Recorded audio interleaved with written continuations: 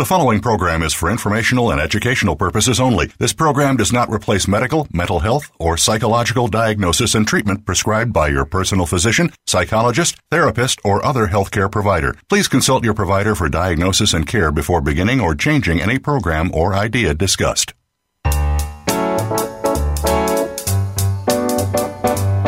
Welcome to Psych Up Live with your host, Dr. Suzanne Phillips. This is the show that brings you a psychological perspective on common and current life issues. Here is Dr. Suzanne Phillips. Hi, folks. Thanks for joining me on Psych Up Live. Our show today is about building resilience in teens.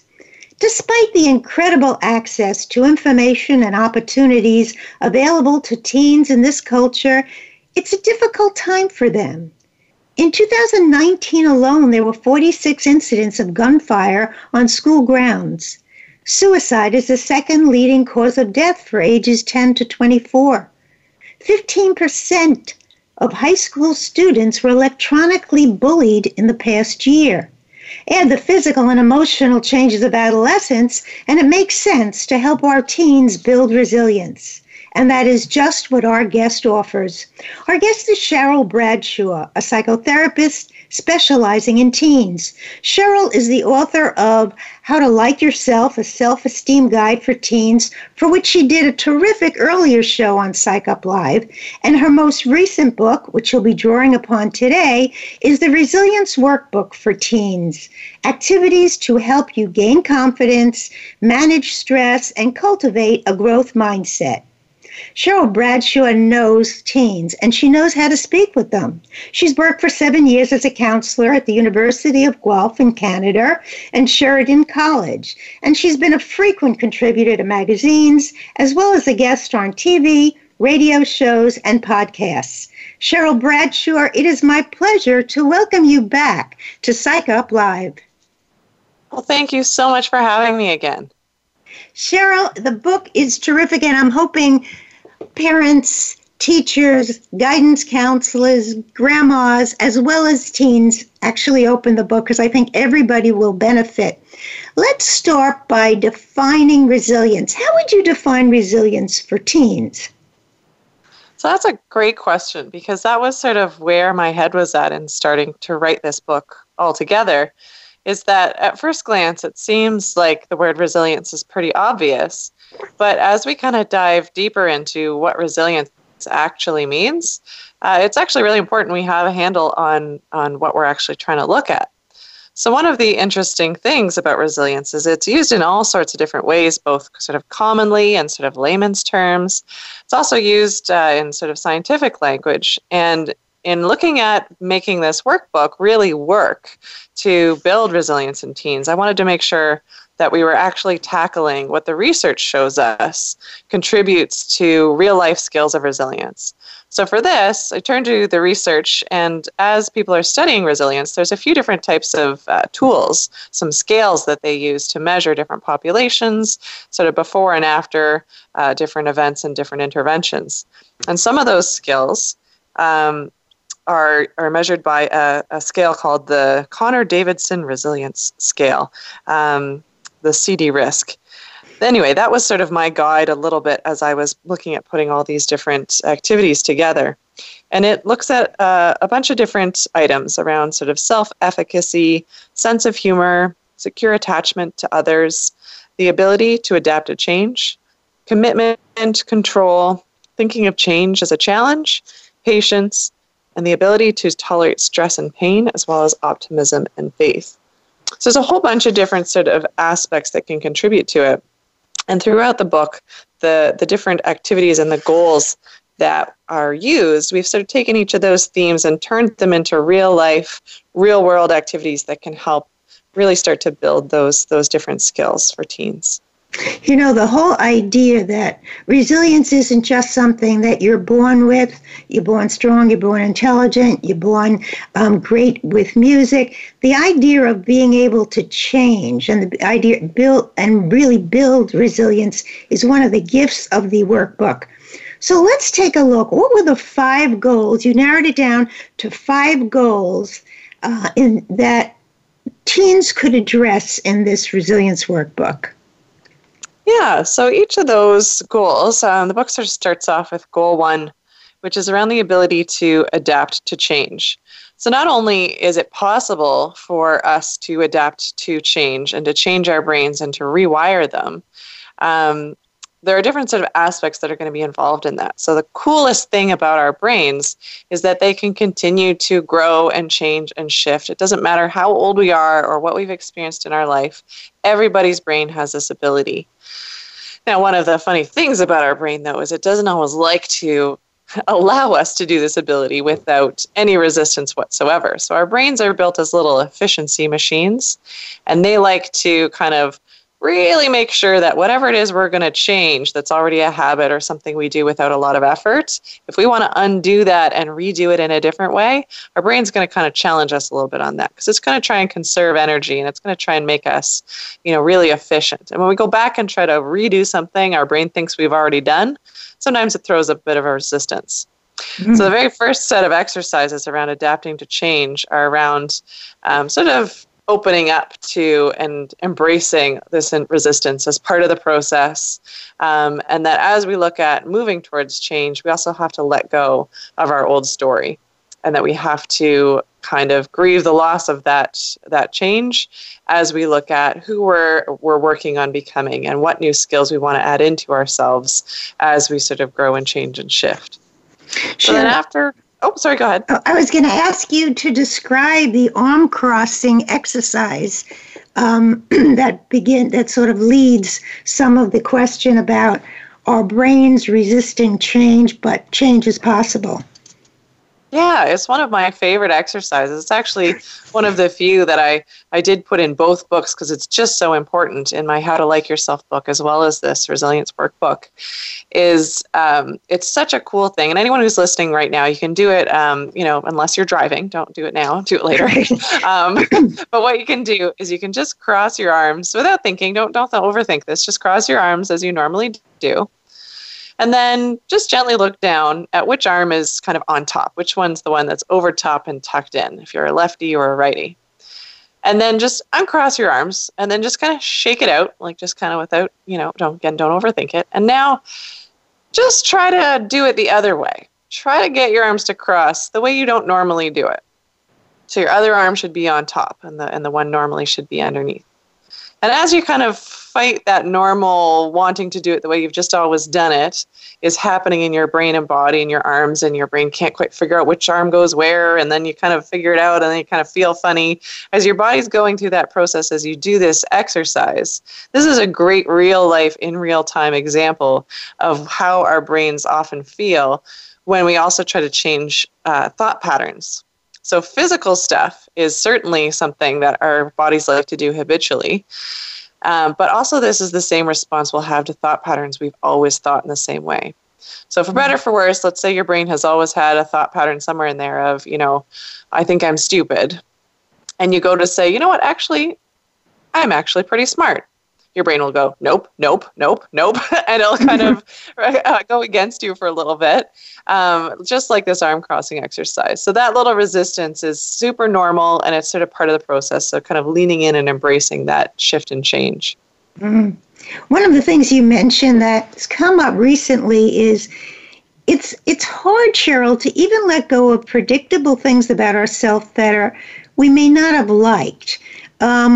So in a few cases, some teens have lost weight.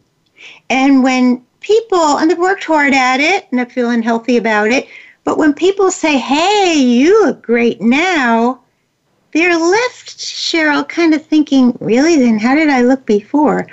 So that they don't know really how to embrace it. They almost feel some allegiance to their old self.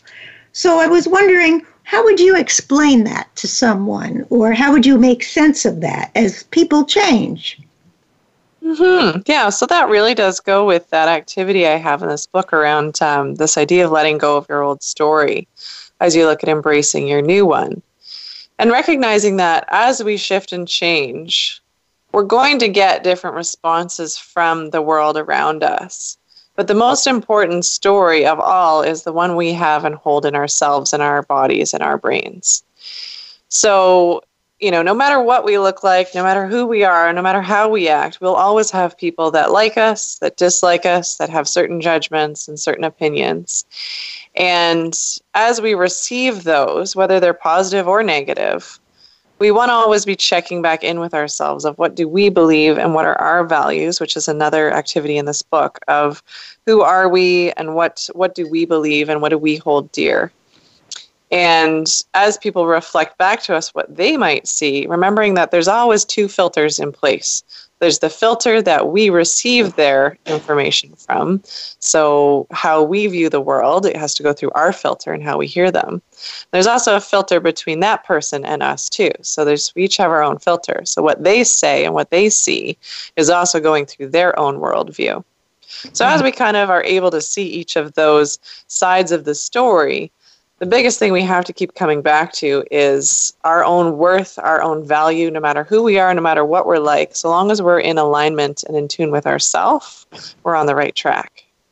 One of the things I love about this part of the book is where you invite people to, if they feel like they're moving beyond as part of themselves, that they improved, that they write it down, they put it in a book, they throw it away, they draw a picture of it, to literally concretize movement, change, or even wanting to hold on to or remember a part of themselves that never dared to run track but is running track now.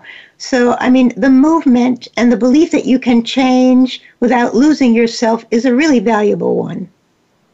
Absolutely. It's one of the, sometime oft forgotten exercises and parts of the process of change that we don't always remember to spend a lot of time on. But change often requires a bit of actual grieving sometimes. That grieving isn't always a bad thing. It's just a process of honoring and letting go and making room and space for change. Because if we don't create that space first, we kind of block the entry of new things into our life. So first we have to let go of the old, grieve it, honor it, acknowledge it, before we can open up that space inside ourselves to allow what's coming up next for us. Now, your next, I think, extremely important goal is overcoming anxiety. I wonder if you could talk a little bit about the way you distinguish good and bad stress. Or why we have stress in great situations and difficult situations. Mm-hmm.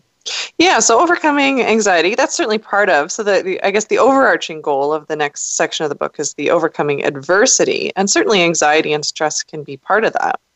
So as we kind of face adversity in our life, it usually does, the very next thing it creates is exactly what you said, which is stress. And one of the first steps, which seems to be really important, because our bodies are like the car we're driving through this life. If we don't understand how our car works, it can be kind of scary when then different sort of lights are flashing on the dashboard and trying to get our attention, and we don't know why or what's going on. Right. So if we can understand stress and first how it works in our bodies, so we understand what it feels like when our heart races and when our breathing goes up and we get a little shaky or sweaty, then these are all things that are important as we learn how to then sort of embrace those sensations so we can dig in and still access the different parts of our tolerance to be able to get through that. So we talk a lot about distress tolerance then, which is the ability to experience uncomfortable sensations, physical and emotional, and sort of sit with it, slow down, allow it to happen, not struggle against it, and then still stay in alignment with our values and what we want in our lives, even if at times we might feel uncomfortable or even very uncomfortable. One of the things that you ask, you talk a little bit about the ice cube activity. Absolutely. Totally one of my favorite ones. And I've done this a few times in real time, both at sort of workshops I run or speaking engagements. And it's always fun to see everyone go through this. So what you do is you get a ice cube and a bowl and a timer. And you just start the timer off and grab the ice cube in your hand and squeeze it real tight. And just notice what your brain and body start to do. So your body will have some physical sensations that come up. And your your hand, your thoughts are starting to race and you might want to let go. So then you're just going to try and see how long you can keep holding on, even though you're starting to feel really uncomfortable. And just tracking and noticing what are the things that allow you to hold that ice cube longer, and what are the things that make you feel like you have to let go? What are the thoughts that trigger each type of response? And you can do this in another time if you have to let go. Notice the time when you have to let go. And then if you are able to keep holding on, what are the types of thoughts that allow you to keep holding on? And those are a really quick shortcut into noticing your immediate stress responses, because they also tend to be the same or very similar for emotional responses when we start to feel uncomfortable with our emotions. And then applying what we can learn about our physical resilience and shifting that over to our emotional resilience. So it's interesting to me, and I think something that you underscore, let's say with the ice cube, that if someone just put a cube in my hand and as a punishment made me hold it, I think I'd have a different experience than if I was in this activity trying to see, hey, how long could I hold it? That is, how you define the particular situation emotionally and intellectually really does change your take on it. In terms of how you process it and how you feel about it. As you say, you describe, people, if you put someone on a roller coaster who hates rides, they're not having a good time. If you put a real thrill seeker on the front car, they love it. So what we bring in terms of definition can really help us deal with adversity and stress. Yeah, which is another section of that book. We talk about the difference between grit and growth mindset versus a fixed mindset. So having grit is the ability to dig in and stay with your values even when it's really hard. The growth mindset is our ability to see that we can always get through things. We can always expand. We can always treat difficult experiences as learning experiences, and they too bring value and importance to our life.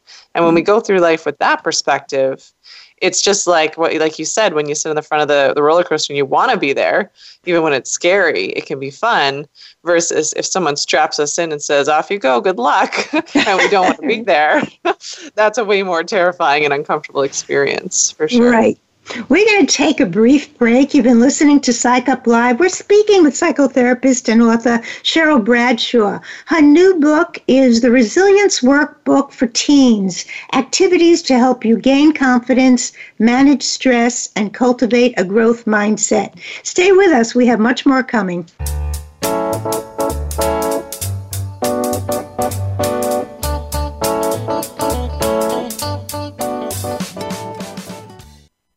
Streaming live, the leader in Internet talk radio, voiceamerica.com. There are many people who claim to be dog experts, yet they don't really provide a connection between dog owners and their best friend. This is where the BS stops. Listen for Taming the Wild in Your Dog with expert author and nationally recognized dog trainer Brian Bailey. Each show has experts, professional trainers, and veterinarians to give you the right answers. Listen for the safety and well-being of your dog. Listen every Wednesday at 1 p.m. Eastern Time, 10 a.m. Pacific on the Voice America Variety Channel.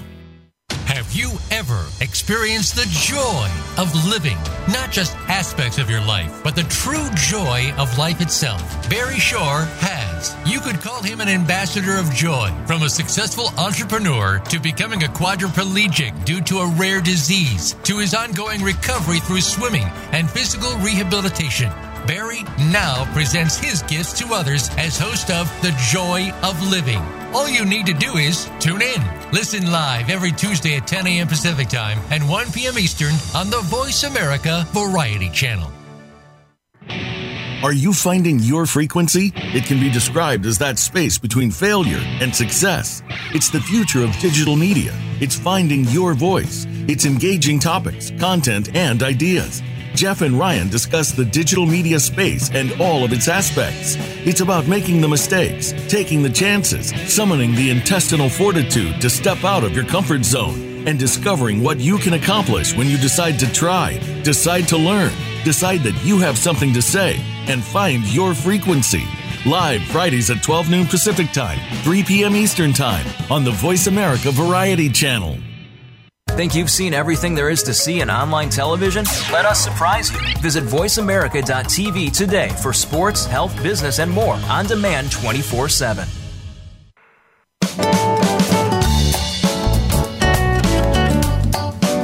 You are listening to Psych Up Live. Join in our conversation today by calling Dr. Suzanne Phillips or her guest at 1-866-472-5788. That's 1-866-472-5788. You may also send an email to radiohostphillips@gmail.com. Now, back to Psych Up Live. Hi, welcome back.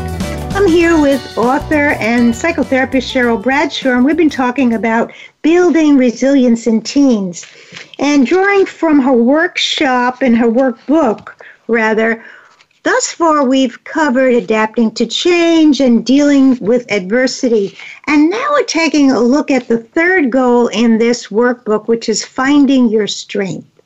Cheryl, what do you think is important in terms of the exercises that you offer in this section? So finding your strength is probably, I think I have a little bit of a bias. This is one of my favorite sections because it really also ties into my first book, How to Like Yourself. And finding your strength is all about kind of getting in touch with yourself. And some of my favorite activities around leaning into vulnerability, dealing with fears, and finding the positive things about yourself that you can rely on even when things might be tough in your life. So one of the things that I thought was really interesting, because it's with adults too, is in dealing with fear, you talk about a technique called follow the fear. Now, many of us do the catastrophizing of, what if I don't make it on time? What if I don't pass the test? What if I don't get a good medical report? What if no one sits with me with lunch? What if no one wants to sit at the lunch table with me? And you change that to inviting the youngster, or I would say anyone, but in this case, our adolescents, to work on moving from what if to then I can. Could you describe that a little? Yeah, so often, right, when our brain is dealing with stress, dealing with change, it tends to hyper-focus on all the fears. That's our brain's way of trying to protect ourselves, of thinking of all the things that could go wrong as sort of a snap reaction to things that feel scary or different or unsafe or whatever might be going on for us. So this is a really nice thing our brain does. It's trying to protect us. But the trouble is sometimes we forget that there's a next step after that.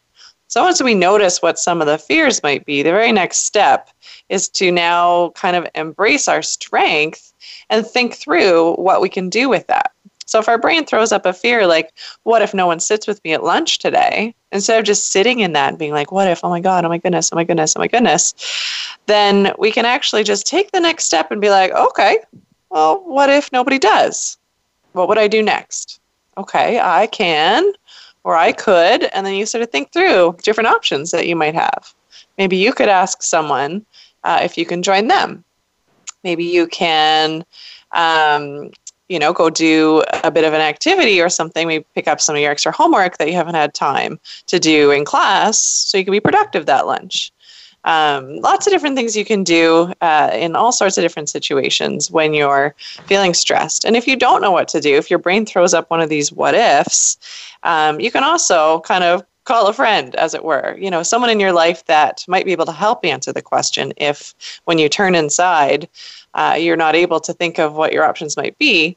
And the more you do that, actually, when you work with mentors or friends or family members or trusted loved ones, and they help you do this practice, that actually is a really big key to resilience as well. It's sort of threaded throughout the book that while we build internal strengths, we also want to think of our support systems. And as we practice those strengths, they start to download in our brain and become more confident as we go, and we do them more and more often. Well, two things I love about that is once you move from what if to then I can, generally you stop ruminating. because you have a solution in place. And when it involves, and I know one of the suggestions you give is to have people create a list of, okay, who would I call to cheer me up? Who would I call for advice? Who would I call for just to give me a laugh, etc.? As I mentioned to you in our back and forths, I find that even with adults, when you're in a stressed, traumatic kind of headset, this kind of a cognitive fog, Cheryl. It's like all of a sudden you can't think of anybody to call. But if you have a list and if you've generally thought ahead, okay, if I don't make the team, I'm going to call my brother. If I don't get invited to the prom, I'm going to go sit with my girlfriends. When there is an actual plan and there are people involved in it, seems to me to double the resilience. Absolutely. Absolutely. Very well said. One of the other things that you mentioned here is the thought traps that all of us, no matter what age, get involved with. Maybe we could just go over those quickly.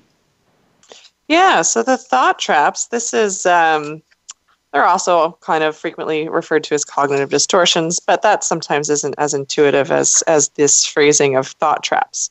Because what it really does is it sort of traps us in this little box of this one way of thinking, and we get stuck in it.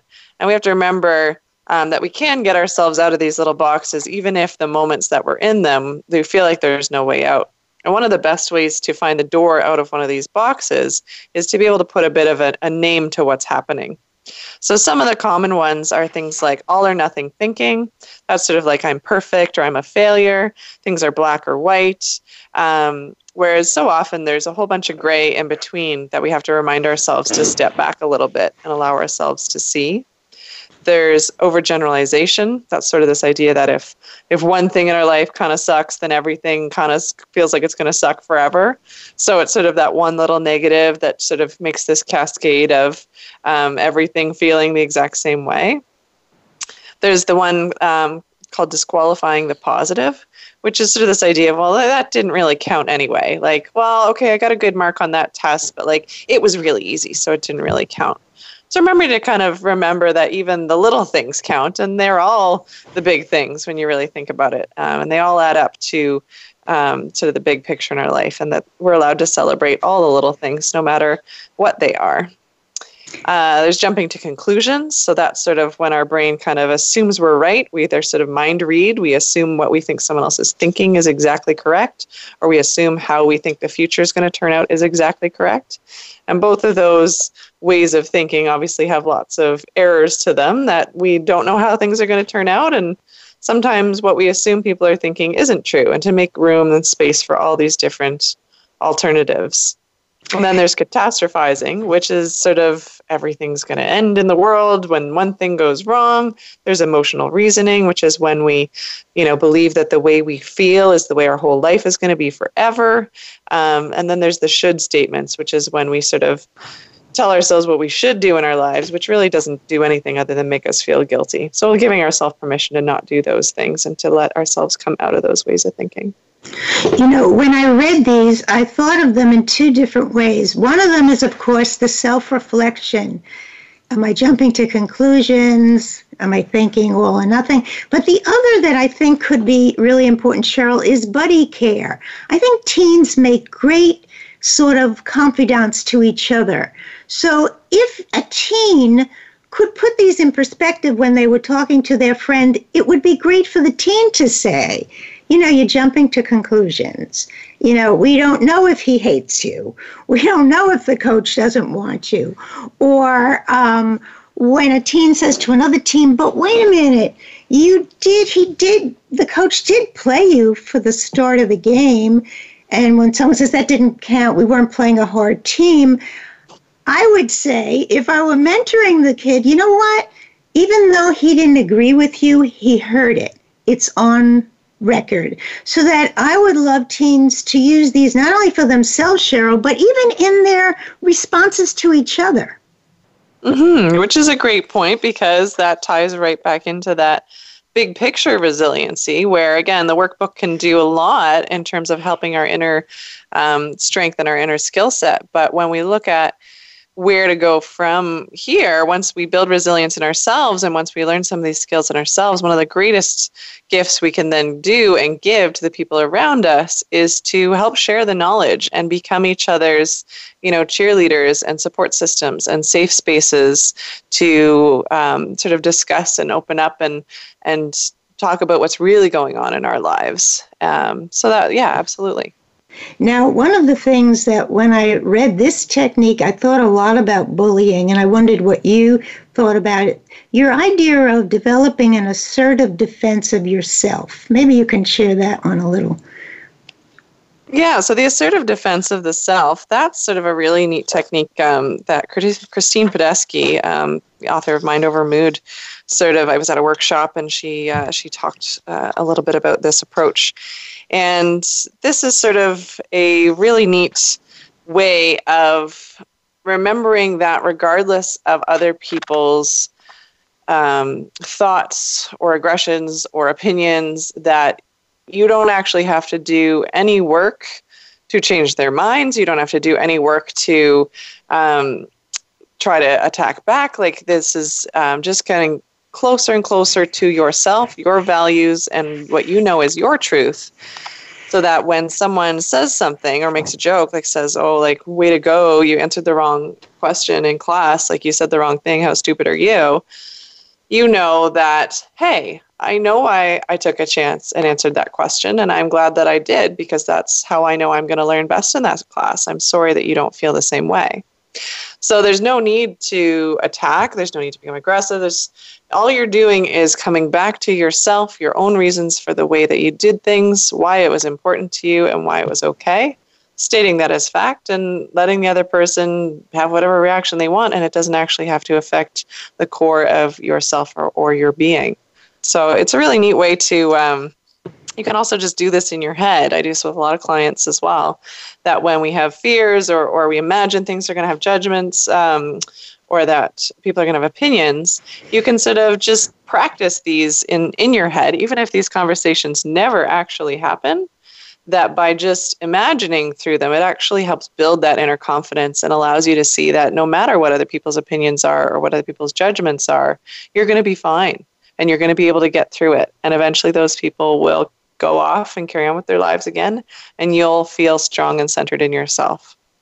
So for the teen who hears someone say, you're not going to be invited to the party because you're no fun, even saying to themselves, I'm not sure I'd want to be with you guys anyway, is their own resilience. They don't even have to take on the offensive person.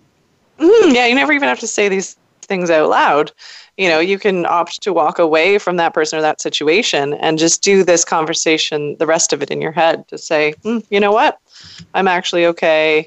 I don't need to take that on, or that opinion isn't anything to do with me. That's that own person's space and place in their journey. It's not my stuff to own, even though it's uncomfortable and even though I didn't like it and even though I don't agree with it. I know who I am. I know what I'm about, and sort of really stepping into that inner confidence and inner strength. It's a really nice one. The next goal that you talk about is keeping perspective. What do you mean by that? So keeping perspective is this idea that sometimes, once we have worked through these first three goals, we've realized that we can adapt to change, that even when things are stressful, we can get through them in overcoming adversity. And then that third step of finding our strength and knowing that we can kind of dig in, that ability to get through even the scary stuff, to be vulnerable, to take chances. But then we get into the work itself. So then we start doing whatever that scary thing is, or all those fears about studying for the test that we didn't think we were going to do well on. We've now come to the point where, like, okay, I think I can sit, I can study, and I know my inner strength, I can do this. But sometimes when we're in the middle of the work, whatever that is, emotionally or practically, we start to kind of get distracted, or fears come up again, or we start to kind of feel a little bit run down. So all these different strategies in the goal 4 of this book of keeping perspective are to find ways to get through it as we're in the middle of it. So self-care, how are you going to make sure you're okay as you keep going through the work? Mindfulness is about if we start to feel overwhelmed, how to kind of come back to ourselves in the moment so that we don't get overwhelmed with trying to do everything at once. Because even when we lean into the work, it still does take time. It's one of the ingredients. It's about coming back to our values. So figuring out what our values are and why are we, even doing this hard work in the first place, why it's important to us in our life. And then the last one's about sort of making sure we still kind of bring a little bit of humor to it sometimes, where life can be so serious. And when we're in the middle of something really hard in our lives and everything feels so serious all the time, that poking a little bit of fun at life, at ourselves, at kind of looking at different perspectives in a bit of a humorous way or just a little bit of sort of a creative way can really help just remember to remind us that life is going to keep going. This too shall pass, and we're going to be okay. And I think whether it's telling yourself, this is just a crazy day for me, and or a best friend about how all your books dropped, and then one of them fell in a puddle. Humor, as you say, and the capacity to even talk to others about your own crazy situation is really seen as really a kind of a glimpse of your own self-esteem, because it means you don't have any problem with showing the world that I'm not perfect. In fact, isn't it a funny story? So I thought that your idea of life is messy and messy can be funny is a really great one to add. The other thing that you do that I've not heard done before that I thought was invaluable is that when someone's doing self-care, whether they're doing yoga or they're taking a run or they're putting on their favorite song on their phone, you suggest, do you notice how you feel afterwards? And I think that often gets unnoticed. So I think when you actually ask people to notice, so how'd you feel, even though it was a 3-minute song after you let it play, I think that really reinforces it, Cheryl. Yeah, it is. I sort of thought this as I was noticing with a lot of my clients. We talk about self-care and they'd go and do something and they'd say, I didn't really feel much better. And it really showed up that not everyone's self-care is going to look the same. And it's not just about, reading those Instagram posts about the most inspiring self-care items. It's about noticing which ones are applicable for you? What sort of makes your clock tick and what sort of makes your body feel better? Not just what everyone else might be doing, but really kind of tailoring it to your own awareness and your own responses of what feels good for you specifically. Great. Good. We're going to take a brief break. You've been listening to Psych Up Live. We're speaking with psychotherapist and author Cheryl Bradshaw. She's sharing the goals and strategies from her important new book, The Resilience Workbook for Teens, activities to help you gain confidence, manage stress, and cultivate a growth mindset. Stay with us. Much more to come.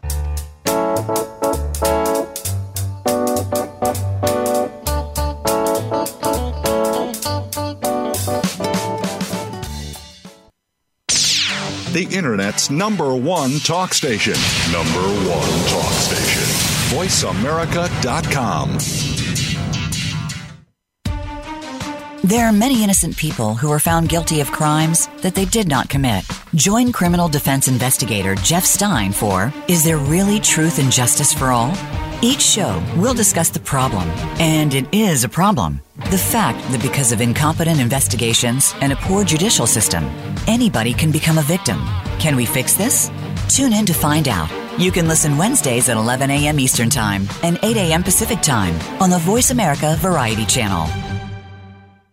Are you or someone you know interested in attending college? With both college tuition and college enrollment up 60% since 2002, there is a lot of competition, and careful planning needs to be a part of the process. Tune in to Getting In, a college coach conversation, hosted by Elizabeth Heaton and featuring a team of college coach experts. We'll bring you the tips, techniques, and know-how to navigate the road to college and do so the smart way.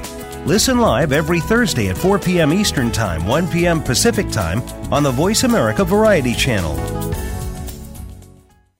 Want an insider's pass to everything that goes on in Hollywood? Join Summer Helene every week for Behind the Scenes. Summer Helene is known as the Duchess of Hollywood because she knows the insiders, legends, and celebs and brings the stories, the gossip, and the backstage scoop. It's the real Hollywood, though, so this program is for adults only. Behind the Scenes can be heard live every Friday at 4 p.m. Pacific Time and 7 p.m. Eastern Time on the Voice America Variety Channel. Become our friend on Facebook. Post your thoughts about our shows and network on our timeline. Visit facebook.com/Voice America.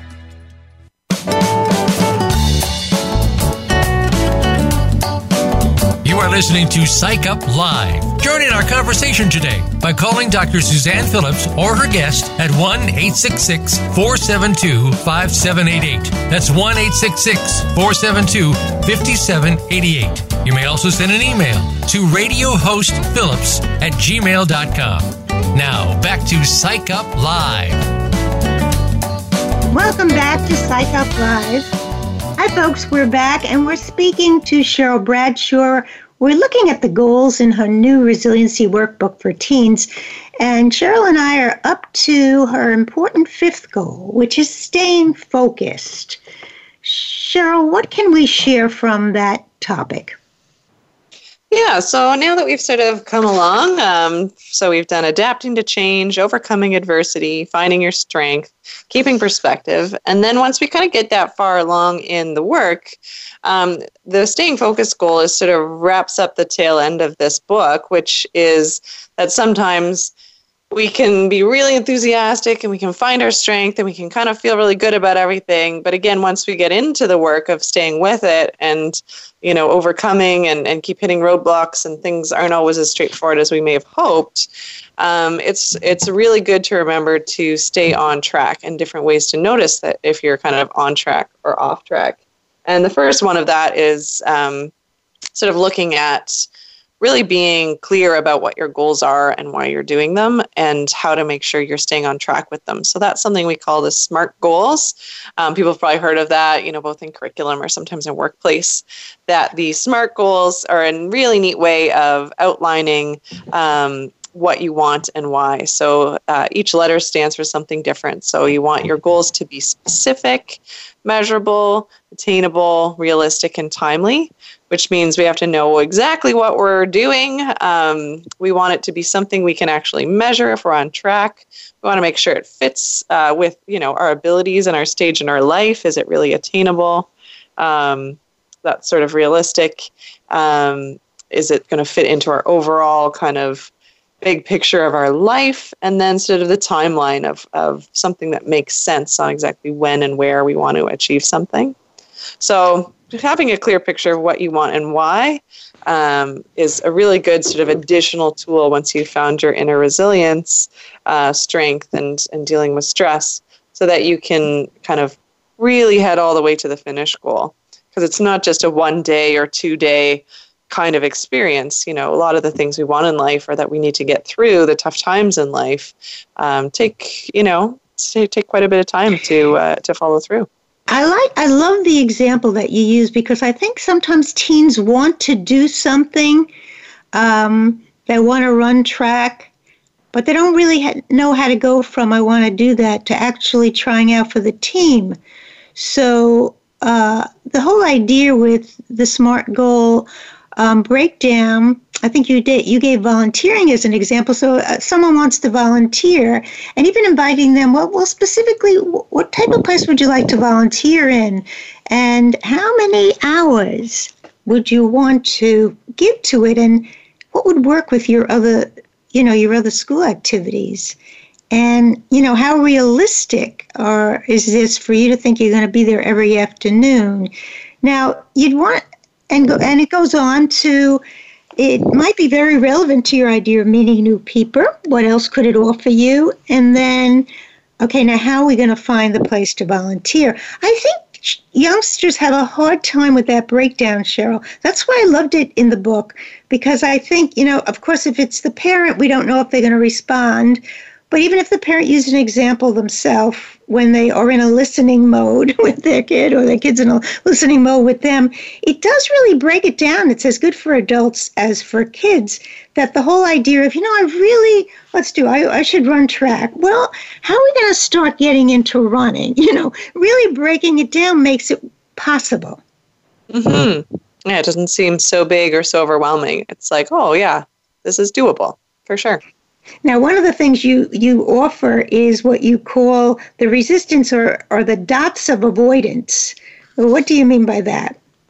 Yeah, so this is a great exercise that actually Russ Harris, who works with acceptance and commitment therapy, outlines. So he has this kind of cute acronym called DOTS, and each of these letters stand for different things that sometimes our brains or bodies start to do when we're in uncomfortable experiences. So the D stands for distraction, the O stands for opting out, the T stands for thinking strategies, and the S is for substance use. So sometimes when we're really stressed out, distraction is often a number one thing that shows up. We kind of start Netflix, binge watching, the things that we don't really need to be doing, scrolling on Facebook and whatever, that keep us distracted from our true goals. So sometimes, again, similar to that self-care exercise, you want to notice how do you feel as you're doing it and how do you feel after you're doing it?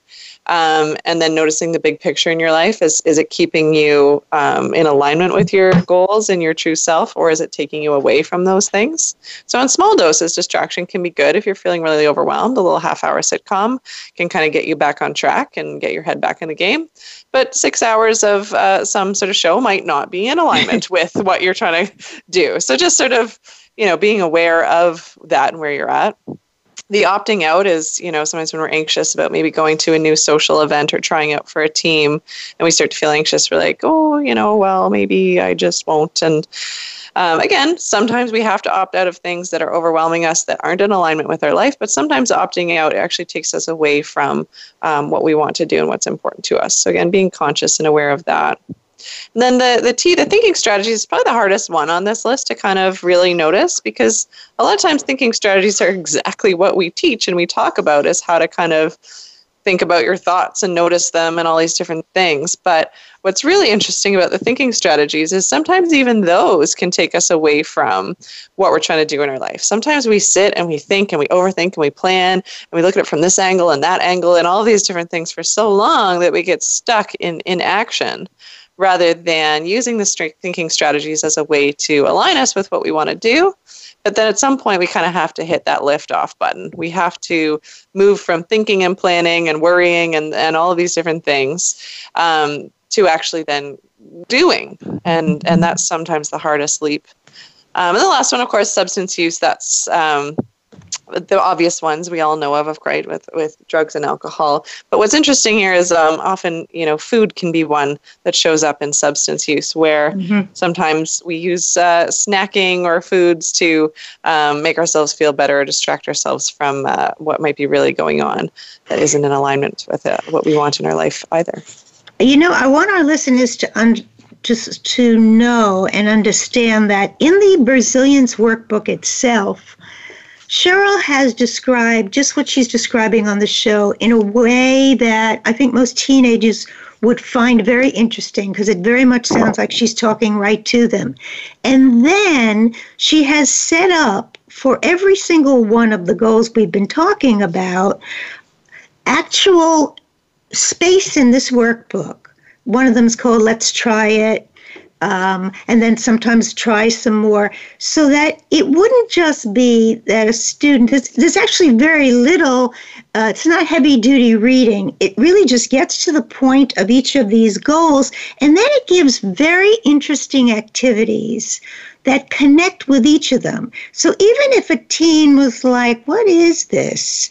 They might look at what she's asking them to do and the lines that she offers. It's literally a workbook, and try something out.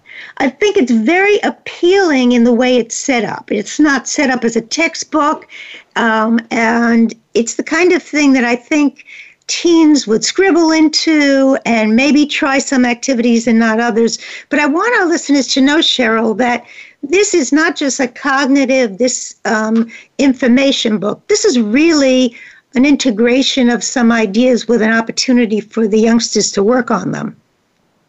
Yes, thanks so much for your kind words. And that really is one of the main goals of this book is, my first book is, it's got some activities too, but it doesn't have space to write in the book itself.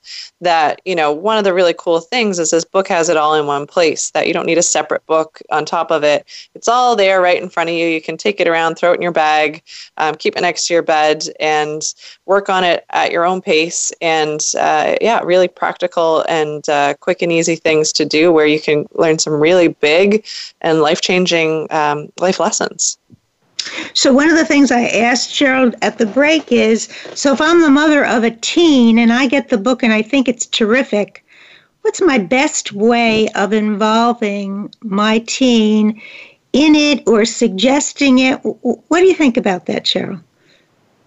Yeah, so I think a lot of it starts with relationship with our teens, and sort of just taking a little bit of an honest inventory of where you're at with your teen. Is there a fair bit of tension, or do you guys have a pretty good ability to kind of talk about these types of things? And if you do happen to be at a point in your life with your teen where there is some tension, sometimes the best way to demonstrate that sort of faith and connection for your teen is to kind of start doing the work yourself.